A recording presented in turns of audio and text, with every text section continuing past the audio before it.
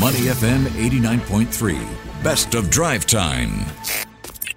Money FM 89.3. Good evening. It is drive time with Elliot Danker, Timothy Go, and Chua Tian Tian. It's time now for Market View, where in a while we'll talk about AI chips, who makes the best and who wants to buy them. For now, a quick recap of how we started the day.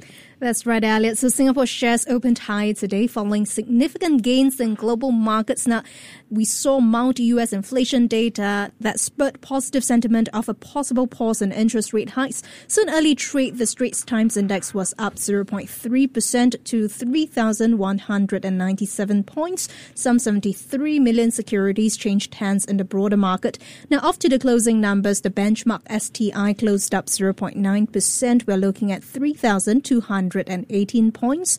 In terms of value turnover, that's 1.28 billion Sing dollars. Gainers outnumbered losers, 347 versus 214. Top advances for today, Shangri-La Hong Kong dollars, New Incorporation USD, and Jardine Cycle and Carriage. Top decliners, Southern Packaging Group, DigiLife Tech, and Southern Alliance. Now, elsewhere from China increasing oil import quota to the latest US inflation numbers and to Amazon Web Services, considering using AI chips from AMD, international headlines continue to be in focus. So let's break down the international news with Ken Shi, Head of Wealth Management Greater China at Saxo Markets. Ken, welcome to the show. Thank you very much for having me. Always a pleasure being on your show. Great to have you on board as well. And Ken, let's start with the Singapore stock market as usual. How did the STI fare today? Any surprises when it comes to the biggest movers?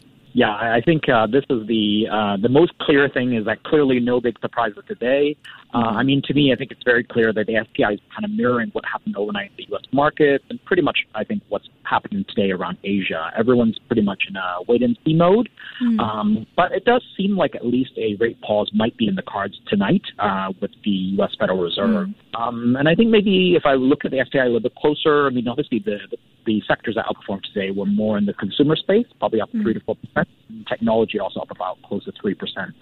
But beyond that, I think maybe energy and retail was a little more muted. But as you said correctly early on, vast majority of the stocks today in the STI were up. So that's always a good sign.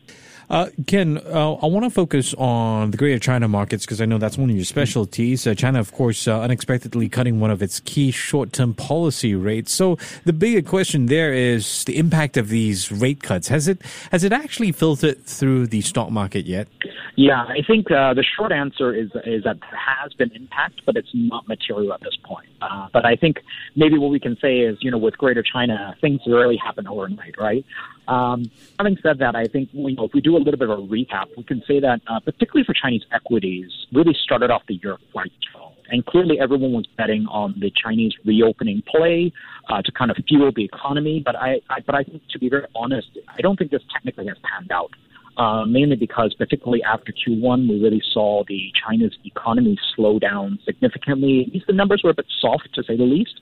And when we look at the return numbers year to date, U.S. markets, S&P 500 up about 10%, but, Chinese CSI index down a little bit, I think down less than 0.2, and then Hong Kong Hang Seng index is down about 1.4. So the underperformance is quite significant.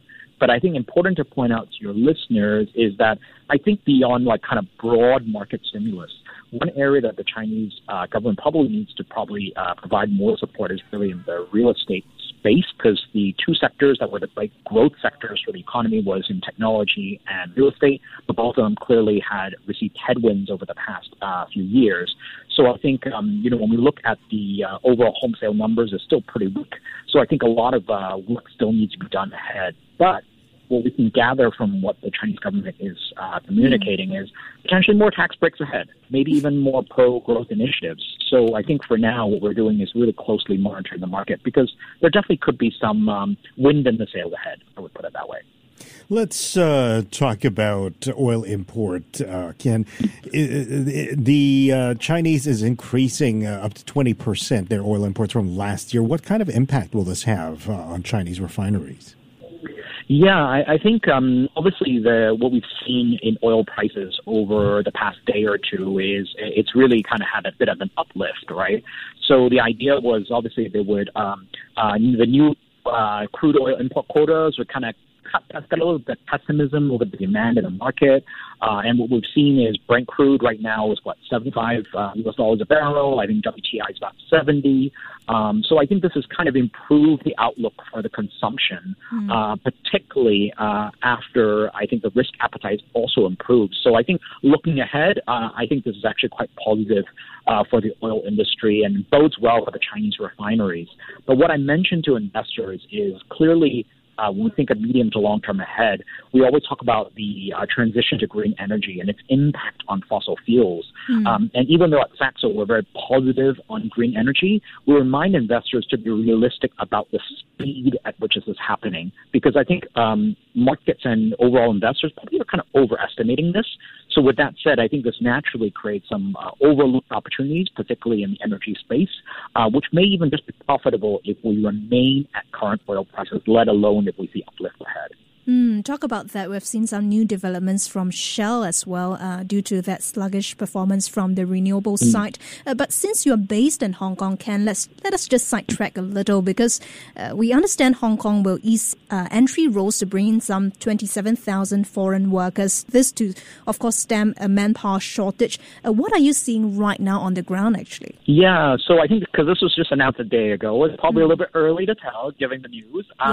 But I think if I look at the news closer, right, so the main sectors they're addressing are mainly in the construction sector and also in the aviation sector, which is quite clear there is a labor shortage.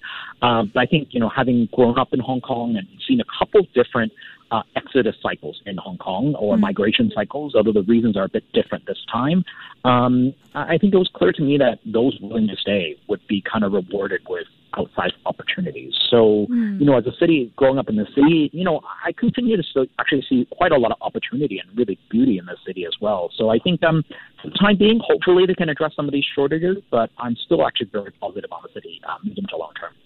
All right. If you're just tuning in, we're now speaking to Ken Shi, Head of Wealth Management, Greater China at Saxo Markets. And Ken, I know you also look at the VC scene or VC investing scene from time to time. HSBC Holdings is apparently seeking to become a leading bank for VC firms and startups globally after building a large team of tech bankers in the US, Hong Kong, and Israel. Your thoughts on this amid a time where deal values are down? Yeah, so I think there's two sides to this coin I wanted to address. Obviously, this is I think is a step in the right direction in terms of HSBC taking over the UK arm of Silicon Valley Bank and kind of relaunching itself recently as the HSBC Innovation Banking Division. But a couple questions in my mind, particularly from a banking perspective. The first question is actually, as a kind of a global giant of a bank, and again, it could be any bank, are they really best suited to handle venture investing? Because clearly the interests of the bank and their approach will be quite inherently different versus a kind of a smaller, more nimble type investing arm as earlier from Silicon Valley Bank. And the second thing I will probably ask is, clearly, as you mentioned, the kind of investment climate is very different than a few years ago, right? Where they were very flush with cash, both startups and VCs were both flush with cash a couple of years ago, and there's growth at all costs. But clearly, that song has gone way out the window already. But I think what we do see is now a concentration in certain sectors in terms of opportunities. Like the clear one that jumps out is clearly AI, right? Clearly that has a lot of attention and valuations have run up significantly. But I think particularly if we take one step back and look from an investor angle, I think there is a silver lining. And the silver lining is if we think from a VC or private equity PE standpoint, the best vintages, which is the investment years by the private equity, usually by investor, are when times are challenging and the PE firm is able to find investable companies on the cheap, which they can flip 3, 5, 7 years down the road. So actually, I think from an investor standpoint, this is probably quite positive. From a banking standpoint, I'm a bit, so-so. Okay. And from Asia, let's head over to the US and talk about AI, Ken. Amazon's cloud unit said it's considering using AMD's new AI chips. In the meantime, we're seeing some developments from Meta's side as well. The chief scientist from Meta said yesterday that generative AI was already at a dead end. Is proposing new AI resembling human rationality. Well, a lot of technical terms here, but what stood out to you so far? So what I sense, actually, even just from the question, is we are in the very early days of AI. Right? We're clearly at this point, we're not even clear about how we define AI and the opportunity it involves. And so right now, a lot of times in the media or in the news or even amongst general conversation, we're clumping everything AI-related together, which I think there should be some nuance. For example, just a simple distinction between what we call AI or AGI, right? So artificial general intelligence. So AI is kind of the process of making, like, let's say, a computer system that can do things normally a human would do, but it's more specific task-driven. And it will kind of speed up and make things more efficient, right? Whereas when you talk about like artificial general intelligence, that's actually a different level where the machine has an ability to kind of understand or learn some intellectual tasks that a human normally can. So I think we're really just scratching the surface at this point. And because of the result of everything clumping together, I think that's why we see in this, particularly in the stock markets, where everything with the name AI or has an exposure to AI run up so much, right? I think some early figures were like this year in 2023 alone, 80+% of the rally so far in this year has been AI. So probably says to me, as I've been in the market for quite some time, probably no different from the late 90s when any company with a .com suffix probably was valued higher as well. So I think, going forward, I think people will understand the nuance much more. But for the time being, clearly there's a lot of excitement behind this. And just one quick one before we let you go, Ken. The U.S. Consumer Price Index up 4% on year in May, which is the smallest advance since May 2021. Do you think this is enough case for the Fed to skip a rate hike tonight or early tomorrow Asian time? When will rates peak, though? Yeah, okay. So I think this is quite possible. Actually, when we look at future pricing already, I think it's pricing in a 90% chance of a pause tonight already. But I think the bigger question is, will we get a rate hike in June? And I think there is definitely a possibility. But it's actually, at this point, it depends how we look at it. If we think that the inflation ahead is mainly driven by, let's say, energy prices, then I think this possibility could be quite possible. But having said that, I think it's something that's more of a wait and see from our perspective. And also, I think important to remind investors is that regardless whether they hike in July or not, that the anticipation is that rates will stay higher for longer, likely until the end of the year, unless somehow, let's just say, the U.S. goes into a kind of a more challenging recession, then maybe might see some stimulus come in. And I think particularly from the stock perspective, we think that even though if there is a rate hike ahead, that this probably won't dampen the mood or the momentum for global equities.